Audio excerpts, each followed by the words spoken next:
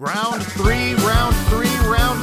You're listening to the Jerkatorium Spin Tunes 14 Round 3 Reviews podcast, and you're listening, and it's Spin Tunes, and it's Jerkatorium. Hi, I'm Chumpy, and this is the Jerk. Hi. Now here's how this thing works.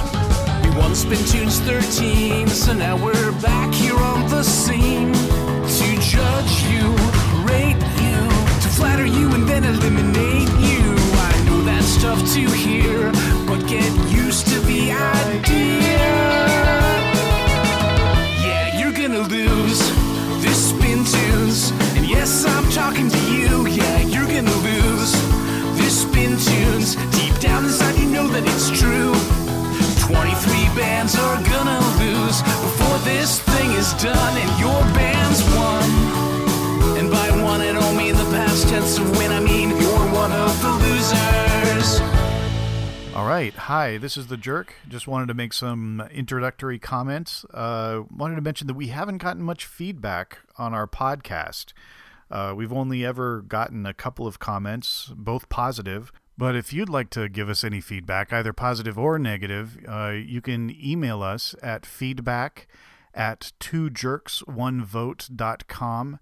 None of those are numbers. It's all letters, all one word. So it's feedback@twojerksonEvote.com. And yeah, any feedback at all, positive or negative, we'd love to hear it.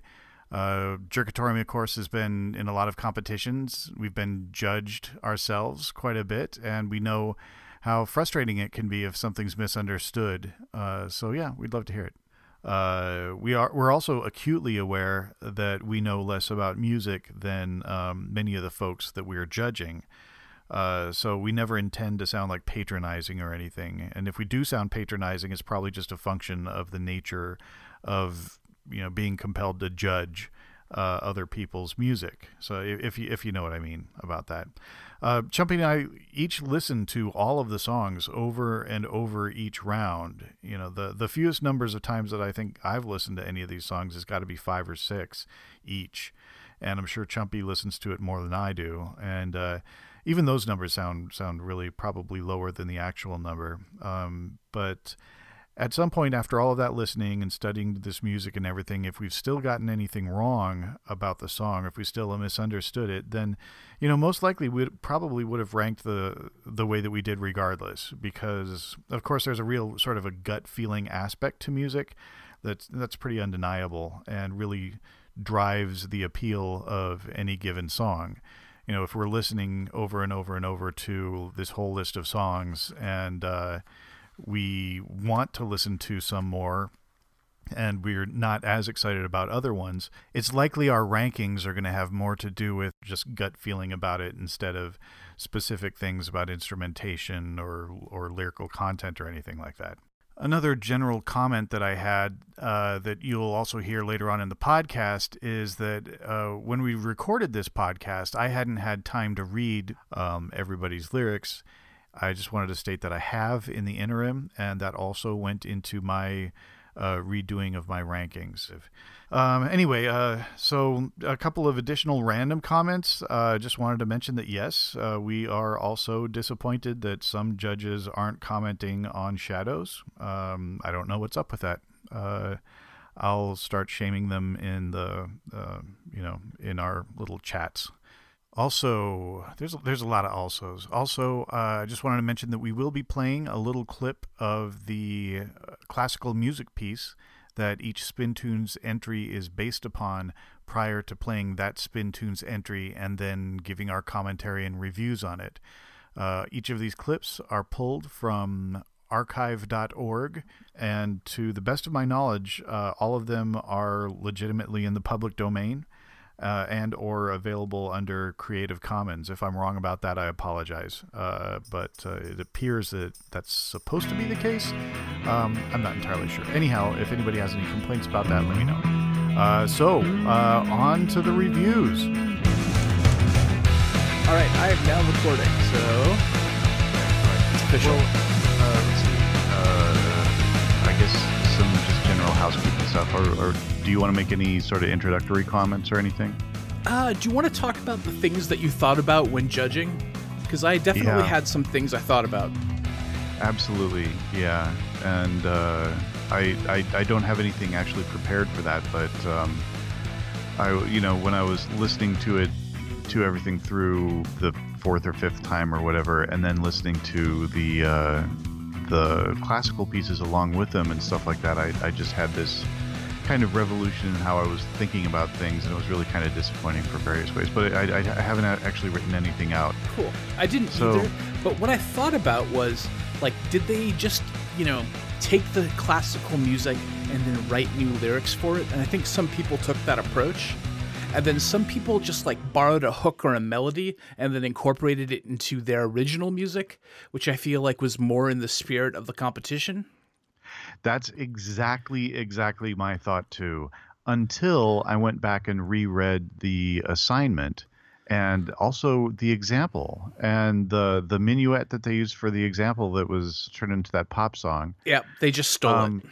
They did exactly that. And I realized that, if we were going to ding them on that or, grade them lower for doing something that is explicitly allowed per the and maybe even arguably, since it's the only example that we gave, it was the instructions. I don't know. At this point, it's kind of like there's too many good songs, so I think anything we can stretch to try and find a preference one way or the other is going to come into play anyway. Right. Yeah. I certainly graded songs higher that I thought creatively borrowed from the classical melody rather than just appropriating it from whole cloth. Yeah. Yeah. But maybe we can sort of circle back, and when we look at our rankings, we can try to make that a bit more fair. Yeah, I'm gonna have to rework my original rankings because I had taken sort of that stuff into account. Also, some of these songs I wasn't all that familiar with the classical piece, so I went back and then thought, oh wait, that's better than I thought because of this and that, or that's worse than I thought because of right. this issue or that with it. One thing I realized by doing this, I listened to all the classical pieces too, is classical music is fucking great. I really had some emotional moments listening to some of this music. It's wow. This is so cool. It's like Judge School headlines. Mike says Beyonce is cool. News flash. Classical music is good.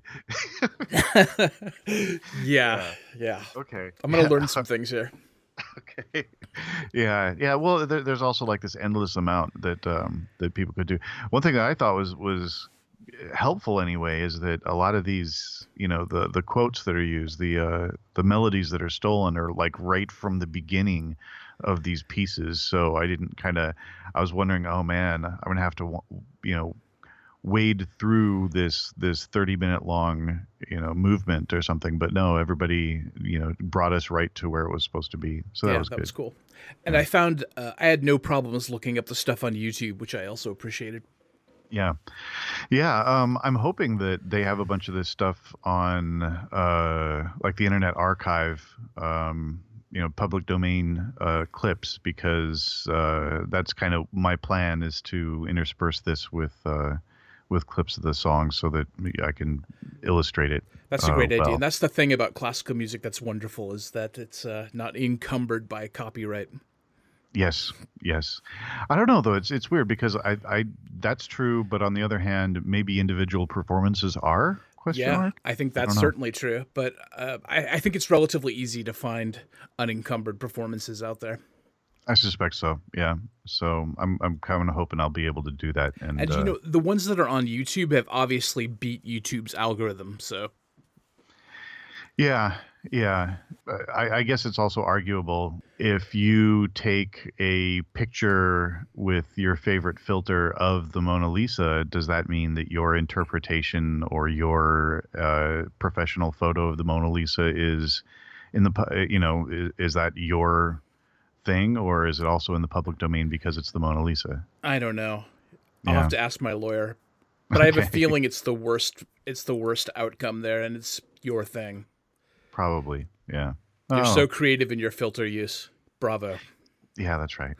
Okay. Do you want to launch into the songs? Yeah, sure. Let's do that. Let's see. Which order are we going to do? Let's take them in the order that they appear in Bandcamp.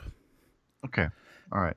So that means we're starting with Temnier's Revolution, based on Beethoven's Egmont Overture.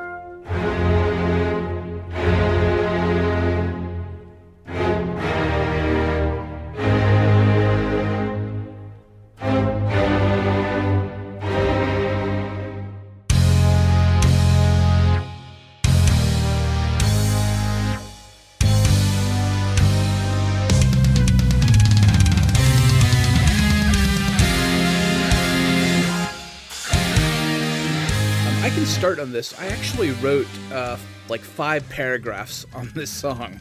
Holy crap. Okay. Which is because I really had a great time nerding out, like just getting all of the little things that they threw in to sort of, I don't know, there's a lot of depth to this song, which I really appreciated. So the lyrics, was the first thing I looked at. And I was trying to figure out what they were all about.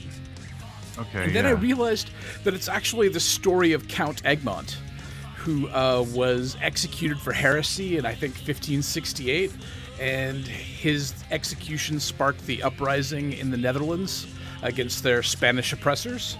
So I thought that was interesting. And the reason is that there was this play by the German playwright Goethe, who Beethoven really liked, he was a big fan of, and he composed the incidental music for. And this is the same story from the play, just told by the folks in Temnir, which I thought was really cool.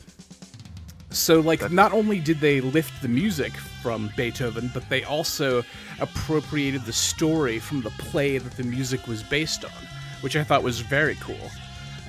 They also mentioned, I want to say, it's in German, so my pronunciation's not going to be good. It's Sturm und Drang, which I guess means storm and something, which is a movement in literature and music that I learned about by listening to this song.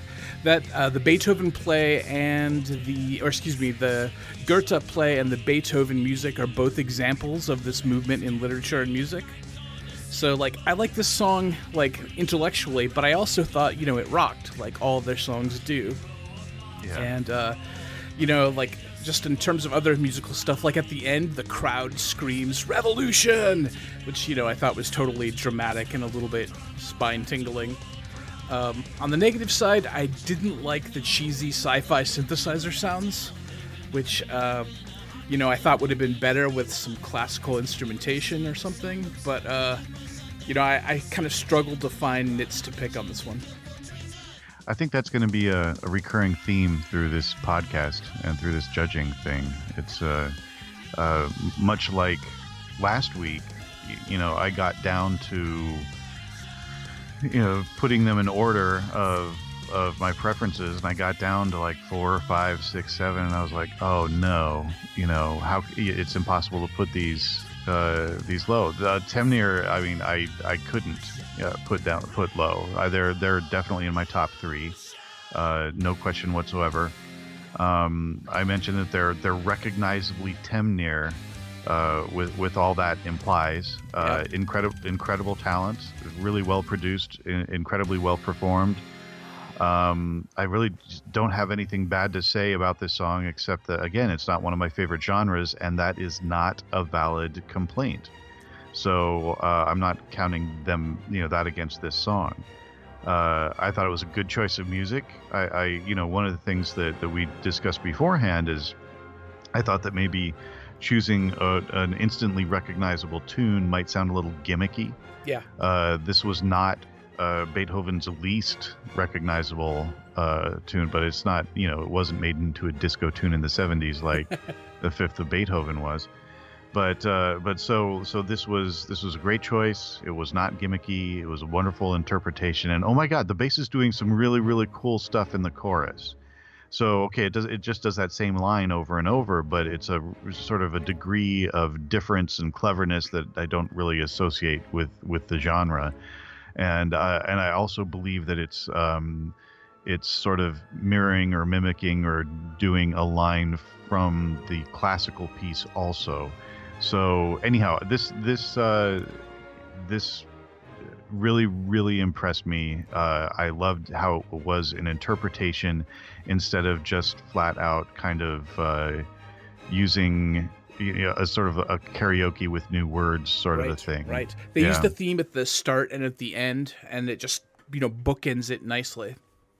Yeah, but there's also I think the stuff in the middle is taken from it too. Oh, cool. If I was listening to it and I was listening for these other sections. If you listen back and forth between the songs, and I think pretty much all of it is pulled from it.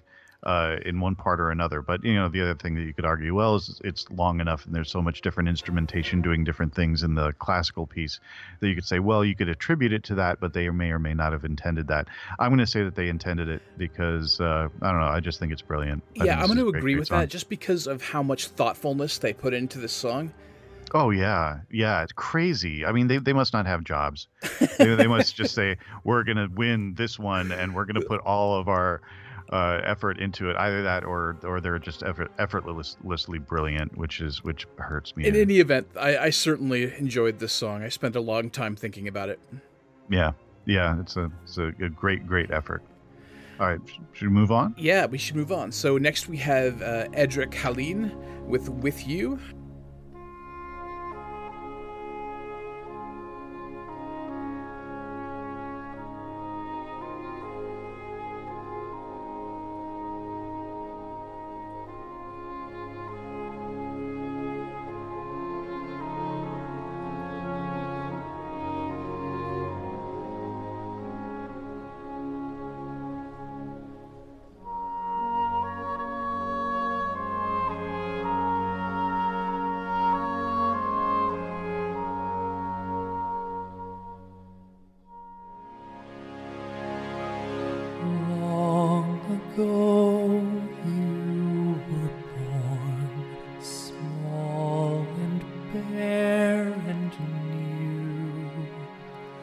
Since that day I have sworn I will be with you.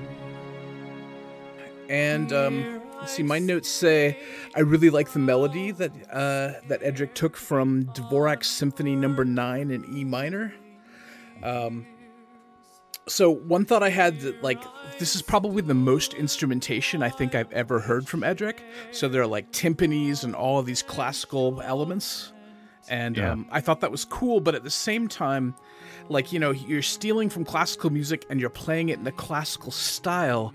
The word of the challenge that I kept thinking of was contemporary, bring it to a contemporary song. And I thought there may have been some failings there with sticking with just strictly classical instrumentation. But on the good side, I thought the lyrics were very moving. And of course, his singing was, lovely as usual. And the song was very, very well done. And I read the song bio, and it had to do, I guess Edric wrote this song for his wife, who had experienced some loss recently, and there could be more on the horizon. So I thought that was somewhat poignant. Definitely a good song, but I do question the choice of using classical instrumentation everywhere in a classical song and having it sound contemporary. Yeah, kind of, but I think that also you might be, I mean,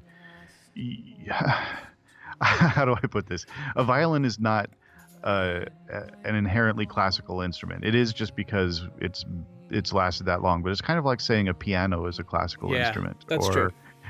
So it's just an instrument. So it can be used for anything, and our ears say, well, that's a sort of a classical sound or a classical style, but on the other hand, they're making orchestral music still today. There's composers doing that, and it's not officially called classical, I believe. I think they call it contemporary classical. Yeah. So I didn't ding him on any of that. The thing is, just listening to it over and over and not being familiar with the source classical clip, I just thought it was brilliant. I mean, also I got to mention something. I found out not from Edric, but from somebody who knows Edric, what he does and everything like that, is that a previous comment that I made on one of these podcasts where I said that either his pitch correct software is better than ours, or he doesn't use it and he's just amazing. I heard from somebody that he does not use pitch correction software or auto tune or anything like that. He is just incredible. That's it. So anyhow, I just wanted to clarify because I didn't want it to be some weird kind of a backhanded thing where I said, man, his pitch correct is better than ours. No, he doesn't use auto tune. That's all Jerkatorium, man. So but anyhow, so he doesn't use pitch manipulation. I take everything that I said back. This I had really nothing bad to say about this, because I mean, what could I possibly say? It's like if I'm stretching for something bad to say, everything bad I have to say is ridiculous. Like some of the instrumentation sound like synthesizer strings. Like what? Like I expected him to hire an orchestra. Would it have killed him to have hired an orchestra? Yeah, a full orchestra with horns and timpani and strings. I mean, he had a whole week again and an unlimited budget. Why didn't he? I do have another note that I struggled to figure out which parts were composed by him and which parts were from the original music. I thought it all sounded like the original. Oh, you mean like? Oh yeah, no, composed. He was all performed by him, but I think it was all the original music. Like right. I found a version of it, and it sounded just note for note. Yeah, with just a couple of little changes that were probably so that he didn't have to add syllables here and there. I think other than that, just a couple of small changes. It was pretty much that thing that I guess is the only thing that I can say may or may not be a criticism, which is that I think he put words over, the original tune. So, but again, I can't use that as a criticism either, because it was explicitly in the rules and it was exactly the example that we gave them, except for the instrumentation part. Okay. So yeah. So let's see. Let's move on. We got Micah Summersmith with I Sing for Clara.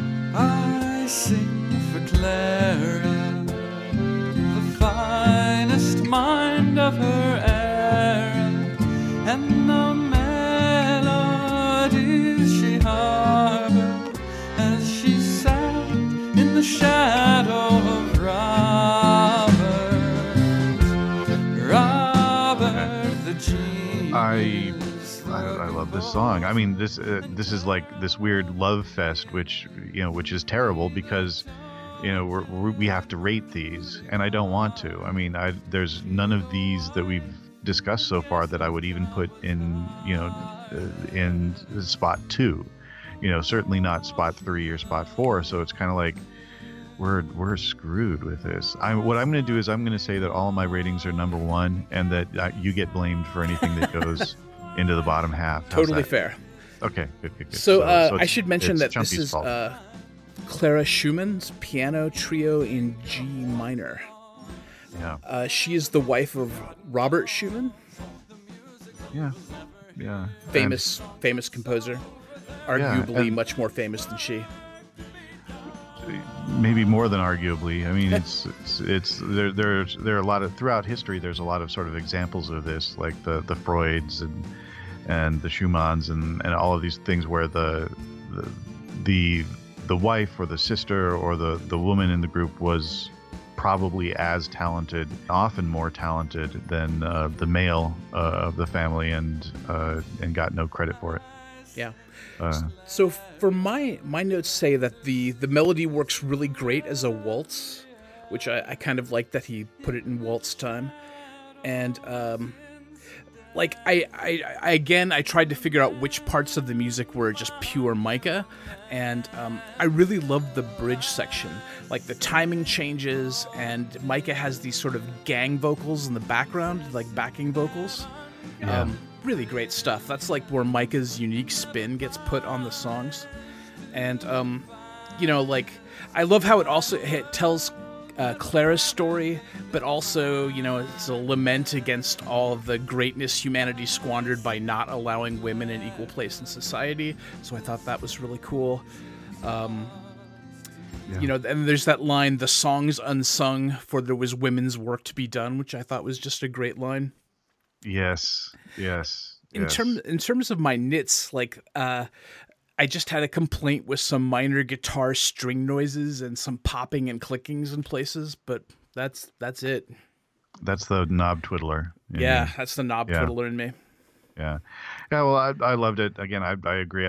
Fantastic lyrics, great singing, great choices when it came to deciding what to do with the song. The instrumentation and what to put where, and they're just fantastic. I mean, I really have no criticisms, and I'm going to say it. In the past, in these other podcasts, I've kind of mentioned, well, the notes were a little pitchy here and there. They're not in this song, man. Yeah, it's right on.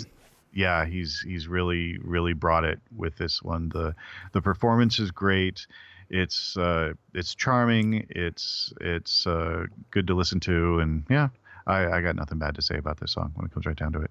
All right. Yeah. All right. So let's move on to Governing Dynamics 45.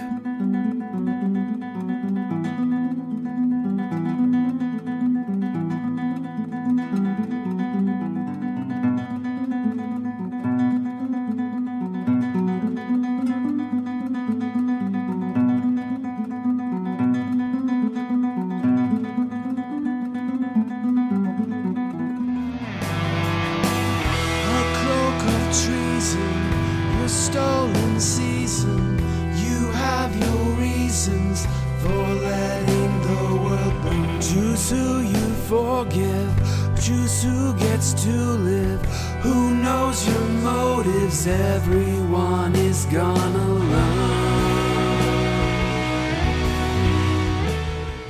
So this piece is by a guy named, I'm going to mispronounce this name because I'm an idiot, Isaac Albanese. Oh, let me see. Check my notes here. Oh, yeah, I'm not even going to try. So... So, this piece was originally, I guess, composed on a piano, but has sort of become like a defining music for classical guitar. And, oh my God, I've listened to some incredible classical guitar players play this song. And this song just blew me away when I listened to it on YouTube, the original. So good. So good. Yeah. Did you also hear the kind of more orchestral versions of it? Because I found one of those that... just because I don't know, the guitar versions, like the Segovia version and everything was really great, but I also kind of wanted to how do I put it? It was kind of harder to separate out the main themes for me, and I'm not going to say harder, but it was easier to separate out the main themes when you listen to the orchestral version. Interesting. And that was kind of what I was going for, because I wanted to really get the the melody that was taken for the song. And of course it's more than the melody, it's the rest of the drive of it too. Yeah. So yeah. And they did a really good job of incorporating the melody into their own music, and I feel like it was, maybe 20% the melody from this song and then, 80% their own music, which I thought was cool.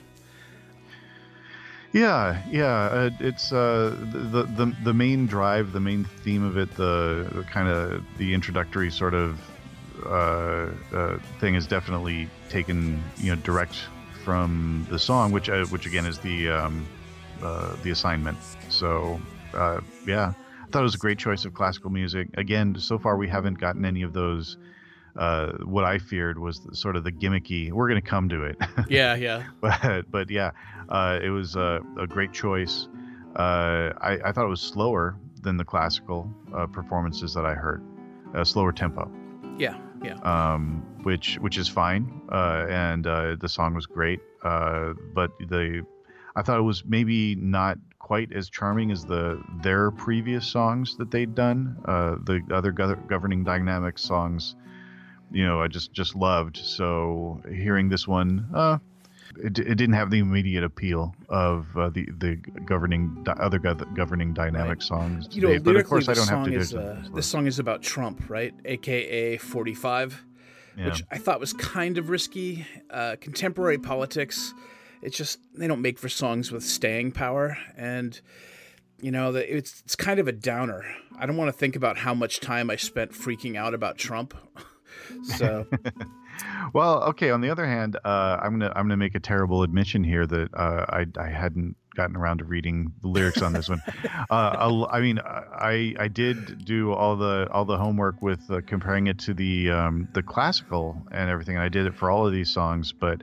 All of this was done while I was traveling, so it was all on the plane. It was all on shuttles and things like that. So it was, so I didn't actually have internet connections. What I did was I scampered to download versions of everything and then listened to them on the buses and the airplanes that I was on. So yeah, actually, I hadn't even known that it was about Trump. And I think that's good because it wasn't super overt, right? Like it wasn't in your face about Trump. Like they never mentioned his name, but yeah, I mean, I could enjoy the song as a song that sounds good, and I could enjoy the association with the classical angle on it.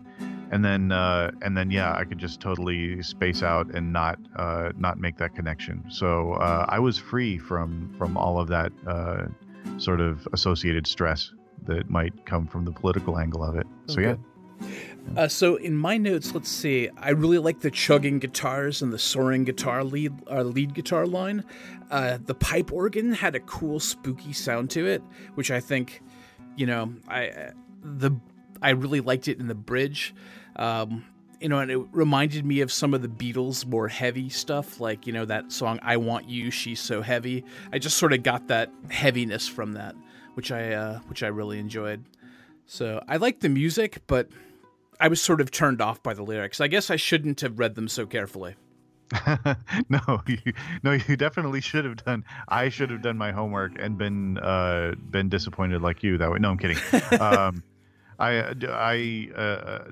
thought it stood alone well, whether or not you read the lyrics. So, and I should have read the lyrics, and who knows? I mean, I'll go back and before we turn in our rankings, I'll read all the lyrics and see if that sort of changes my ranking for any of them.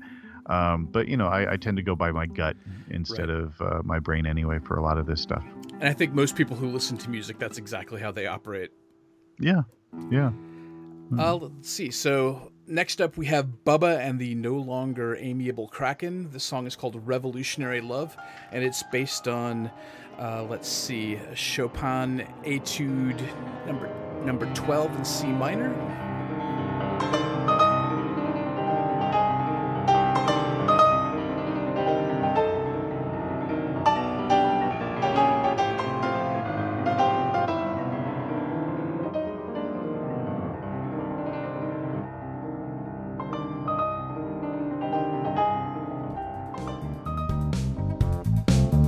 Gave your heart, I gave mine too. Right from the start, we grew askew. But we were just having so much fun to call it off when the night was done. You took control. Right. This is their third song that I've heard by them, and third completely different sound. Yeah. It's impressive how they. I mean.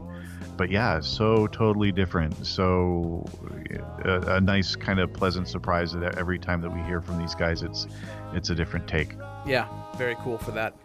I also liked how they, I tried. This is when I tried to match the melodies that they had in their song to the parts in the Chopin piece, and I I think I counted 3 different melodies they grabbed from the Chopin piece and put them in their song. And so I was very impressed by that. I think the chorus also is just really good. That sort of be on the marquee chorus part that is the part that I remembered. And like, you know, it's weird when songs get stuck in my head. It's like I wake up in the morning and I hear them going in my head. And this got stuck in my head on the chorus there, and was one of my favorite parts of the song. Yeah. It also. Yeah, they make great choices. It was really well done. It was a good sort of 70s, 80s light rock vibe, like I want to say like Steely Dan, maybe Frankie Valli or something like that. It all sounds good. You know, you got that electric piano and a nice groove going and everything like that. And it's, yeah, I just it appealed to me. I liked it. Yeah, did you notice at the end they had that electric piano play this sort of long descending line that kind of reminded me a lot of the classical music, which I thought was a cool nod. Yeah, it was really good. Do you have anything bad to say about it? I do not. I didn't write anything bad down. I was like, I'm kind of, you know, revolting against that a little bit, because I'm sort of thinking that I shouldn't stretch for something bad to say if I legit can't find anything to criticize in this song. And I was happy when I found something. I looked looked hard. What was it? I thought some of the rhymes were a little bit simple and on the nose. but I was like, yes, these are simple rhymes. This is the kind of stuff that you're really searching around for, and you don't hold anybody else to. Yeah, right? exactly. Gotta say something bad though. Yeah. With the caveat there that, yeah, if we're searching around for something bad and we don't, you know, hold anybody else to that kind of a standard, that we recognize that, and, you know. Yeah, this song is definitely in my top 3. Yeah, it was great stuff. Yeah. All right, so we can move on to Megalodon with Magpie. This is based on Brahms's Hungarian Dance number 5.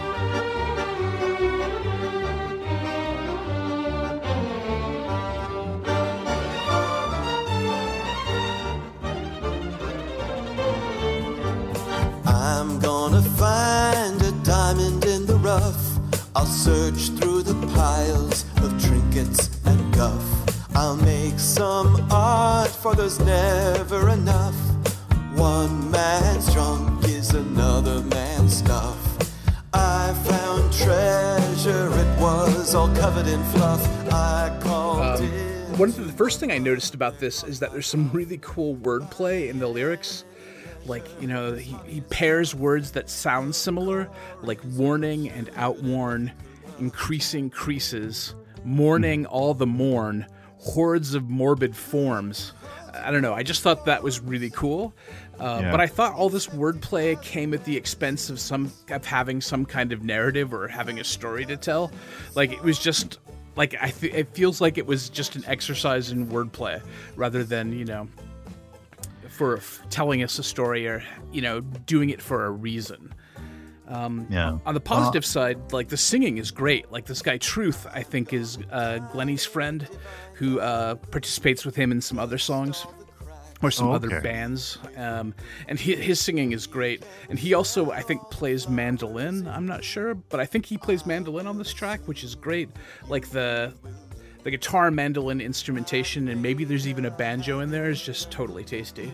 Oh, there's definitely mandolin and banjo. I was like, I'm so on mandolin in general. It was done really well in this song though, and the banjo is so hard to make sound like really good and charming. But this was just done great. I was so impressed with the choice of instrumentation and the use of it. You know, like.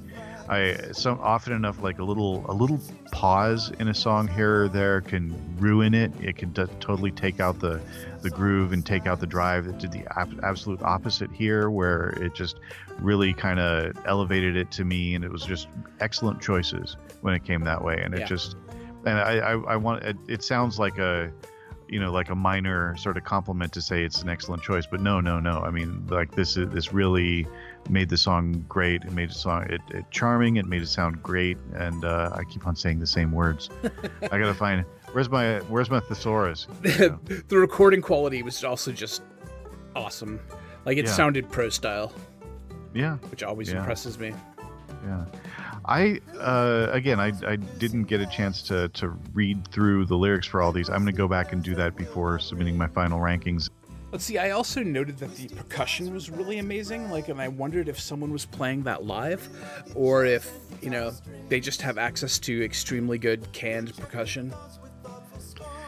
They do tend to do a bunch of live stuff. Yeah, I know Glennie is a fan of the band sound and playing all that stuff live. Yeah, it would help to kind of get a song bio about this. I think that would have helped. And a Magpie, aren't they known as like collectors of stuff? Like yes, garbage? They are. Yes, they are. So, yeah, we got to redo this entire bit. Yeah, I think I just totally missed that. There's a lot of collecting of stuff. Yeah, but yeah, if I were to die from a perfect perfume, I'm sure it means something. And yeah, but it's like perfect perfume. It's like the P words together. There's a lot of that kind of wordplay. Yeah. Even if we didn't, have to kind of go through this, they do sound neat lyrics, and sometimes you don't really need anything else for a song. Yeah, exactly.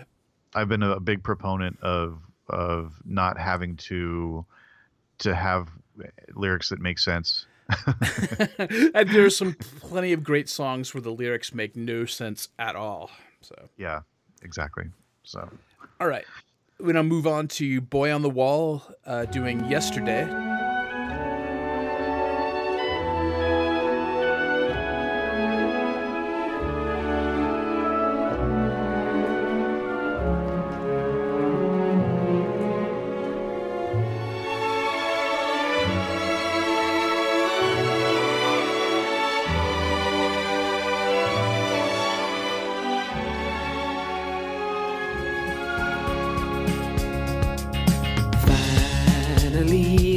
The things I need to say have come to me, and I can't wait another day.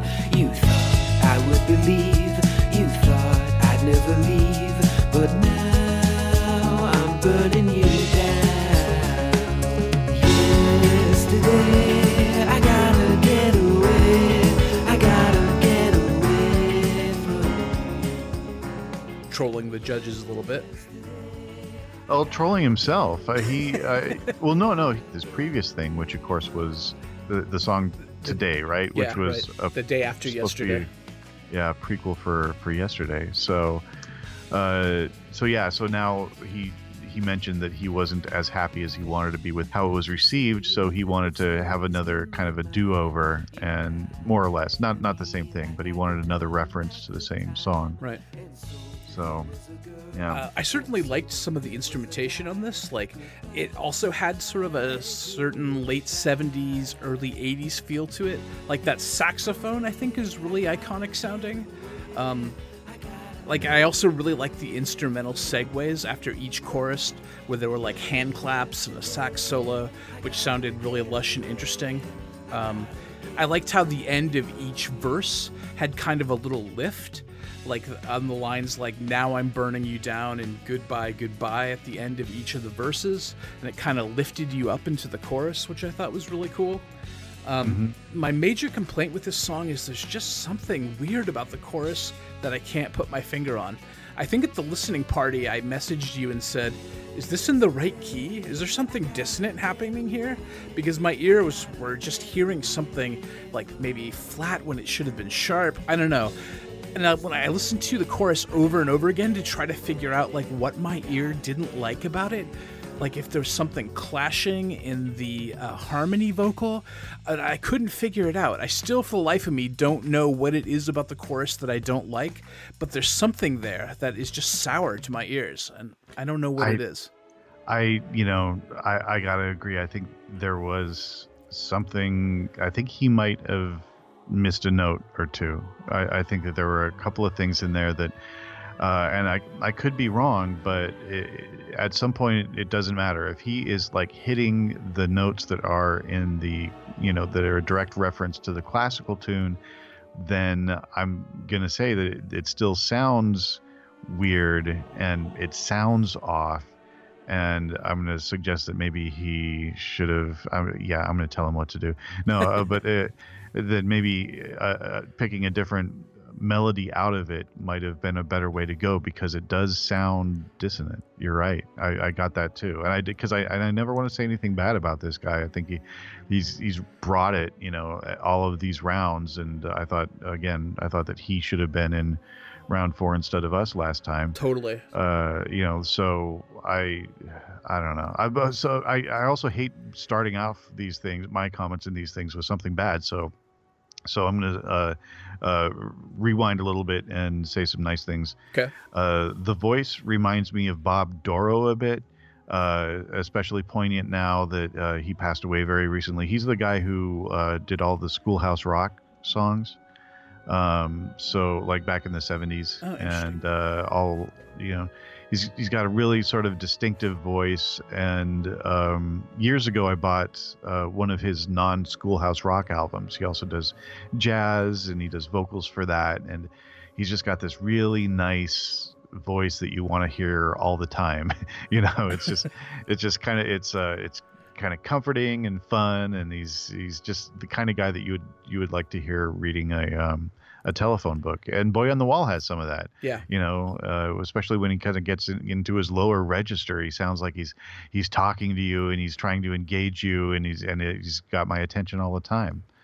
But yeah, I think his voice is really cool, and it's really cool in this. I thought it was a great song. It was great mixing and great choices, and I loved the lyrics on listening to them in the song. Just reading them in front of me, they're fine, but away from the song, they don't have quite the pull that I thought they were going to have. Built into the song, they're just fantastic, I thought. Just wonderful lyrics. I loved listening to them. The constructive criticism is, there was something that didn't sound right with the lead vocal melody in the chorus especially, but also right, in the context of everything else. Yeah. All right. You want to move on to Jordan Carroll? Sure. Yeah. His song is entitled "Work It," and it's based on Mozart's Turkish March.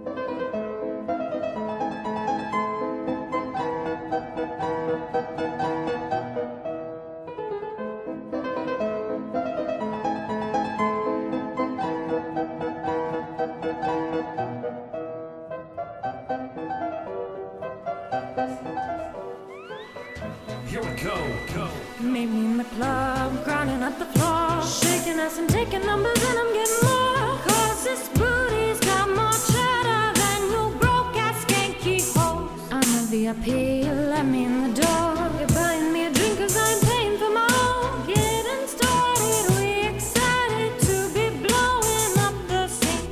Every weekend night I'm up in here, I'm the puppet. All right, I'll start right now on this one. I thought it was funny, it was clever. And the singer, amazing voice. She's fantastic. She's really, really good. Having said that, it's a little gimmicky. This is one of those that's this is the second one after Magpie that is instantly recognizable. But I didn't think Magpie sounded all that gimmicky. This one was clearly okay. We're going to do this. We're going to take this instantly recognizable tune and make a contrast with the classical by putting sort of current, funny, maybe a little nasty hip hop inspired lyrics. Yeah, I guess nasty is not the right word. It does have some trash talk in it, but yeah, just looking at the stuff now, it's short of I'm about to cut a bitch. It's not really all that. It's not nasty. It's just booties, you broke ass skanky hoes. It's a little nasty. Yeah, maybe. I mean, not compared to when I think about nasty music. This is not Two Live not Crew. That.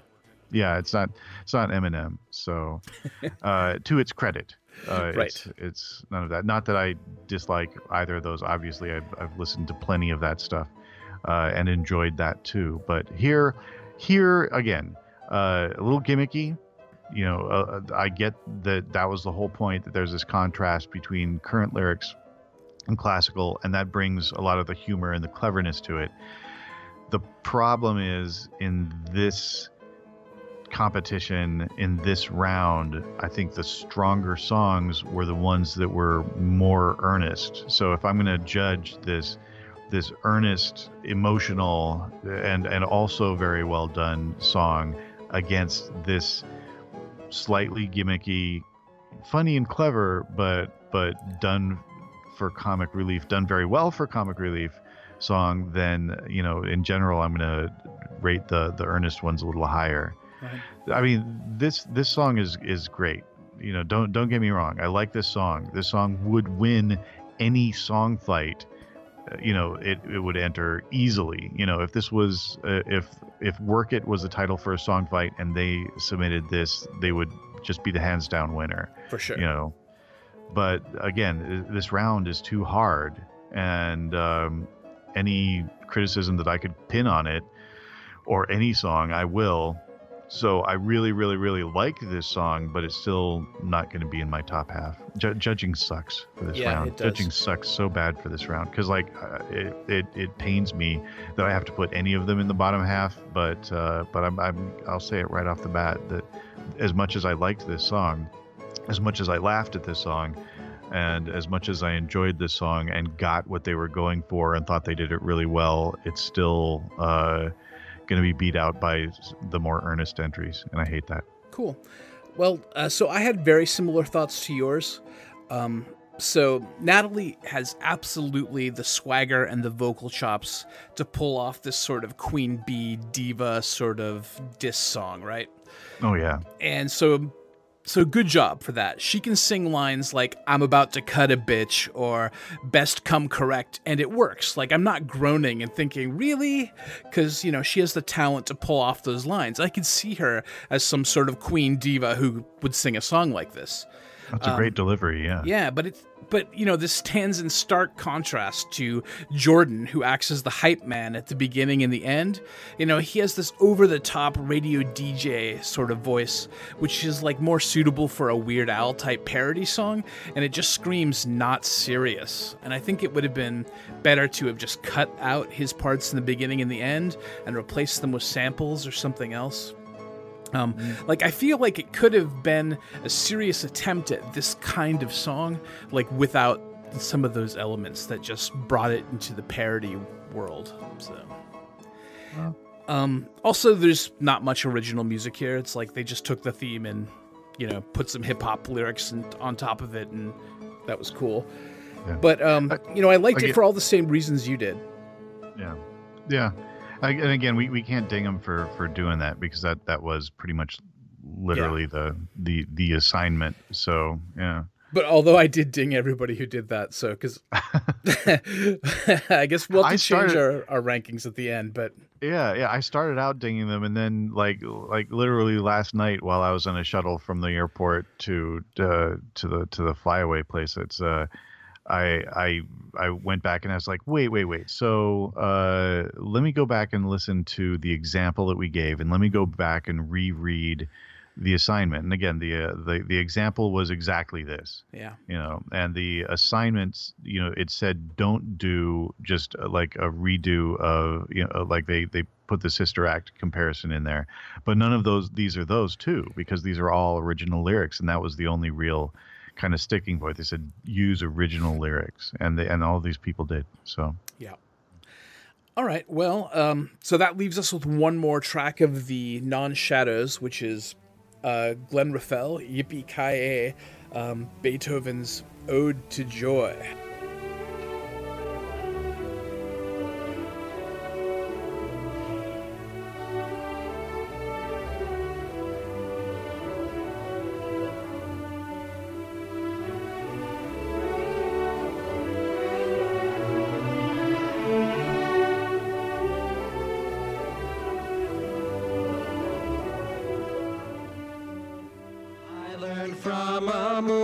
Genre pacifism's not the way.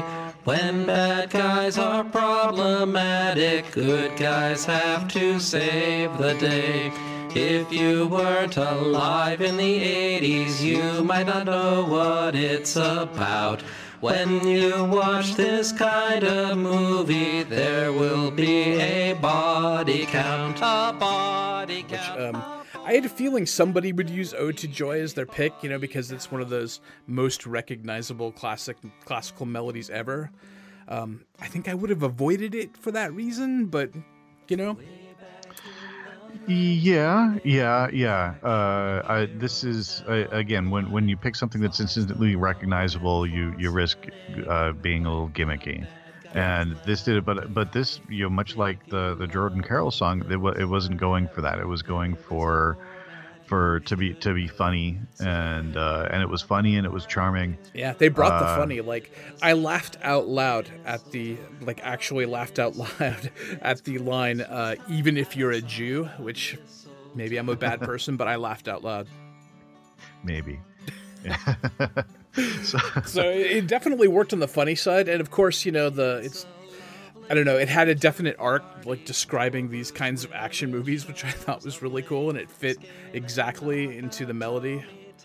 Guitar playing was playful and well done. Like, it's not like he made the guitar playing perfect. Like, there were some sort of flaws I think he left in there intentionally to sort of make it sound, I don't know, a little looser. That is so generous of you. I don't mean that to sound as mean as it is, but I mean to suggest that I didn't give him that credit of thinking that they were intentional little bits of sloppiness. My main criticism that I can be legit about is that I thought it was a little sloppy. So, yeah. Interesting. Well, we both caught on to that, but thought it was done for different reasons. Yeah. My is maybe me wondering if how could you think that was intentional? But it doesn't matter. I mean, okay, so one of the things with shadow entries that get folded over back into the real thing is I always kind of wonder if maybe they half-assed the shadow because they didn't think they were going to get into it. Yeah. And so that's one of the things about this one that I kind of wonder if maybe it was a little sloppy because he's like, it's just a shadow anyway. I just want to get this out there, and it doesn't matter as much, I can't help but think that if we'd had to do if we'd done any shadow entries, that we would maybe flout the rules as much as we could. Yeah, or not take it super seriously. Yeah, maybe turn in one microphone sitting around some acoustic guitars and talking about Die Hard movies. So, but no, not that that's what he did. The recording quality's all right, I guess. Again, a little sloppy. Didn't do much to the song melody. Just stole it outright, which again is totally fine. Totally accepted by the rules and exactly what the example was. I thought the harmonies were lovely. I noticed those too. Not only that, I thought the chorus melody was really great, and I mean, like, what he did to the song could make a lovely Christmas carol if he changed these words and sort of took out all the funny stuff and made it just a Christmas, like a great sort of a Christmas song. Like the part where he goes, "It's Christmas time, it's mistletoe." Yeah, that was really nice. Yeah, that's great. And specifically the kind of harmonies that he chose for it and the delivery that he gave to it, I thought was just lovely. I mean, that was really nice. And it talking about action movies detracted from that. But that's aspect, not the aspect which was not his main drive for the song. but it doesn't matter. It was lovely. It was a nice kind of a little section where I was like, this would be a legit awesome a Christmas carol. He, like everyone in this competition, is incredibly talented. Yeah. Judging sucks. Yep. It sucks. And we won't have to do it again next year, thankfully. We'll be judged, and people will probably not have to stretch to say bad things about our songs. Oh, they're going to be chomping at the bit, man. All right, you want to move on to the Shadows? Yes, let's do So that. I do not have extensive notes on the Shadows. As I mentioned before, I suck. Okay, So yeah. I got to the end and I was just like, I'm done. Like, I'm going to go to bed now. But I did listen to all the songs, and we can talk about the first Shadow, which is a combination of Dr. Lindike and Heather Zink, Far Away.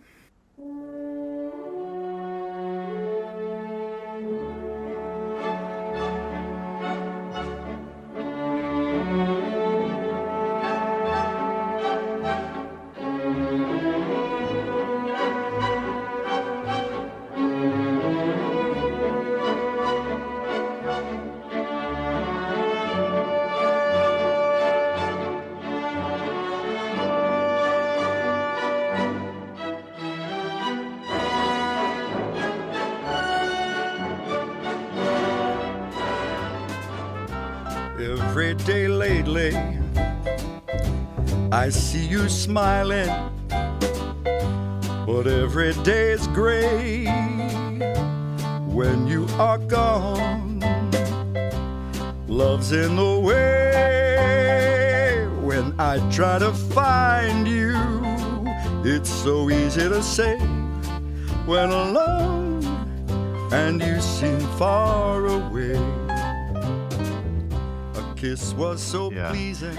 This I thought was a fun brat packification of the tune. I could totally hear Dean Martin or Frank Sinatra or Tony Bennett doing this song. You know, it was and not just because it was it was the Mac the Knife sounding sort of a thing. Yeah, But I definitely heard shades of Mac the Knife in there. Yeah, and I have insider information where I know that he was kind of worried about that in the beginning, but it doesn't matter. This was great. It was fun. I loved Heather Zink's part. That was awesome. Yep. So it was good. Cool. The next Shadow, we have the Bafo Yux dude doing Sirens.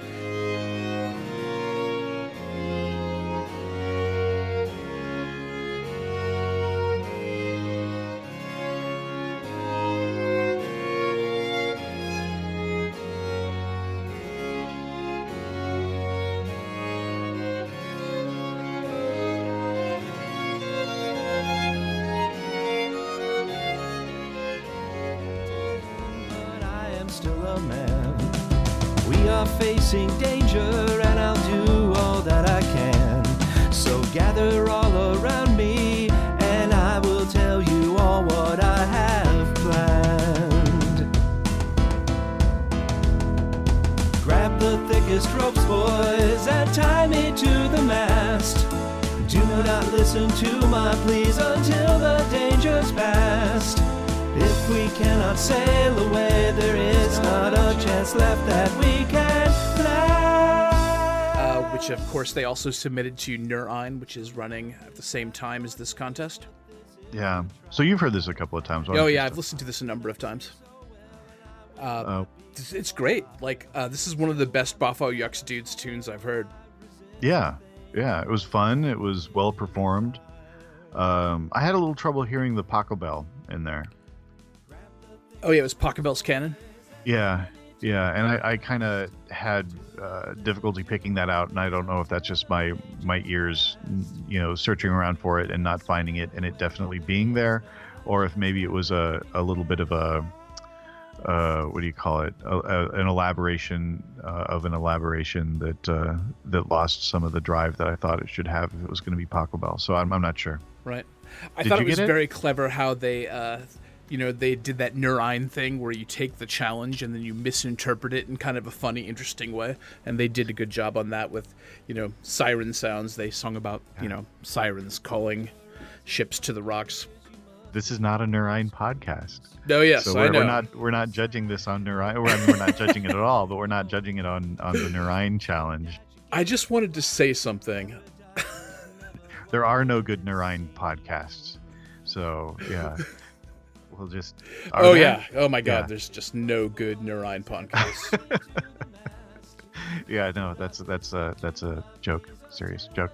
But yeah, the lyrics are fantastic and the melody is great. There's a really good feeling to this song. I like hearing it. Cool. And we got another Bafo Yucks tune, Ode to Marcel. Okay, yeah.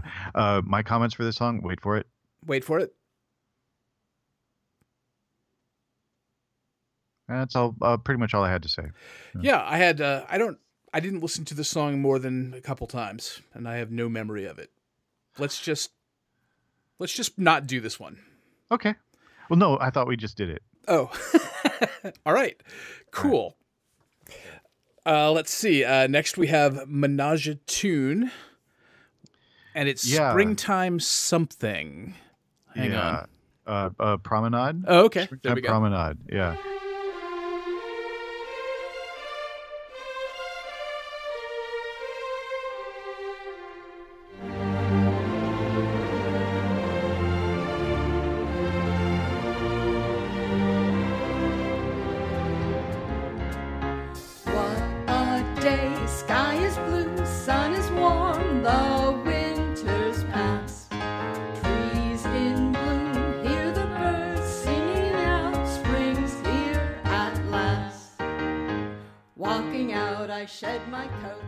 Joanne singing is just wonderful in this one. This is the lyrics sound like she's really singing what the feel of the original classical music is, and this is another great example of how and why she made it back into round 4 in Spin Tunes 13. I thought I just loved this. This was just lovely. Yeah.